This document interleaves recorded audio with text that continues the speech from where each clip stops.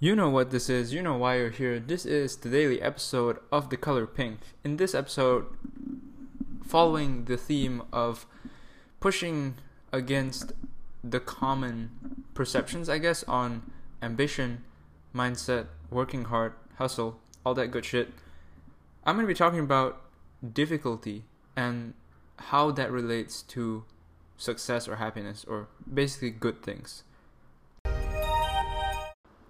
First of all, sorry if you hear some rain noises in the background. It's like I'm recording this in tropical Malaysia, so it rains. Get over it, dickface.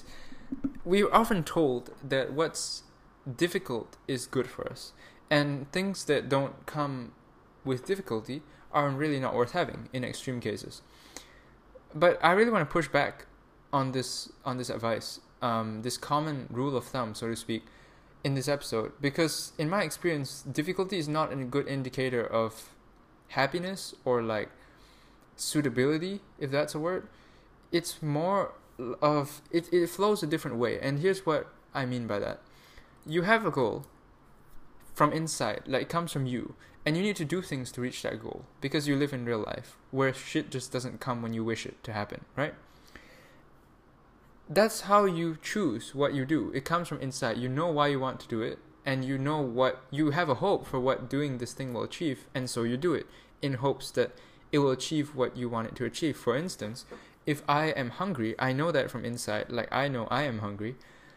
I'm hoping that eating a cake will satiate my hunger, so I eat the cake. Like that's why you do it. You don't just eat the cake and wonder like, I wonder what this cake does. Oh wait, what the fuck? I'm not hungry anymore. What the hell did that do? Like it doesn't work that way. And I would argue that when you do things that are the most efficient, when you work efficiently, and when you execute in the most like efficient way, I've said efficient way too many times. It's kind of like hunger. It's like you know exactly what you're doing. It might not always be so defined. You might just be going in a general direction rather than to a specific destination per se, but there's still a direction component involved. The reason I want to push back on this concept of difficulty being good for you and like, eat shit and, do hard things and all that is because people, when you tell it to people and they get it into their head, I think it's very easy to just blindly choose the difficult thing thinking it's just good for you. It's kind of like the way people do exercise. Exercise, for the most part, like the concept of exercise is good for your body. But there's many shitty ways you can do exercise. You can do it and get injured and like, wear yourself out and make yourself burned out. Like there's so many ways that it could go wrong if you don't really know why you're doing it and what you're doing and how whatever you're doing is helping you achieve what you want to achieve. It's kind of the same with difficult things. I've talked about this before. I can't remember what the title was, but there was an episode a while ago which was pretty popular about the fact that difficult stuff is a risk. It's not a guarantee. Like just because you do something difficult doesn't mean that you're gonna get something good out of it. The more difficult it is doesn't mean that the more good things you get out of it. It doesn't work that way.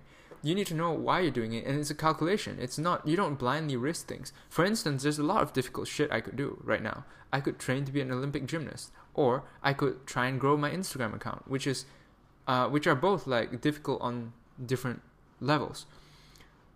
But the reason I'm doing the second one, which is trying to grow my Instagram account, and not the first one, which is training to be an Olympic gymnast, because becoming an Olympic gymnast has nothing to do with what I want to achieve. Like I don't just do it because it's hard. They're both hard, like in different ways, depending on how big you want to grow your Instagram account, of course.